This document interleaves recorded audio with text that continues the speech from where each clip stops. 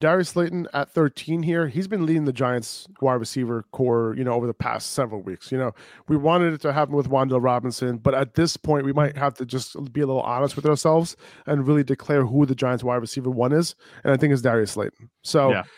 If you miss out on DPJ, guys like that, pick up Darius Slayton. It seems like he has around a 10-point PPR floor right now. If that's what you're looking for, just for some solid depth at wide receiver, if you're hurting there, you could pick up Slayton. I would not worry about matchups with him.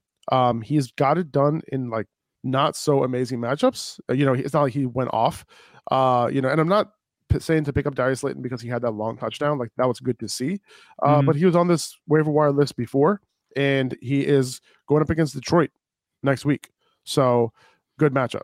Very good matchup. I feel like this Giants wide receiver situation is going to be fluid, moving forward. I don't know who Isaiah Hodgins is, but he had a couple catches. Yeah, that was a couple. Was it 2 days ago? Wan'Dale Robinson. I was really hoping that he would kind of, carve himself out a role, and it seems like his role is just minimal. You know what I mean?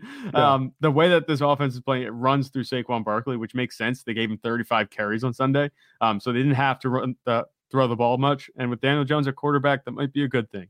I wouldn't trust any of these guys to have like league winning upside. I wouldn't have trust any of these guys to have week winning upside. But like you said, the floor seems to be good enough with Darius Slayton moving forward that he should be able to be in your lineup, and you won't have to be, rolling in your sleep over him putting up 2 points. He should be able to catch at least a few balls for each week. Exactly. Slayton, 24% target share this past week, and he had more than 20% target share in his last 3 games. So, worth noting, and someone like that should be on rosters, at least in 12-team leagues.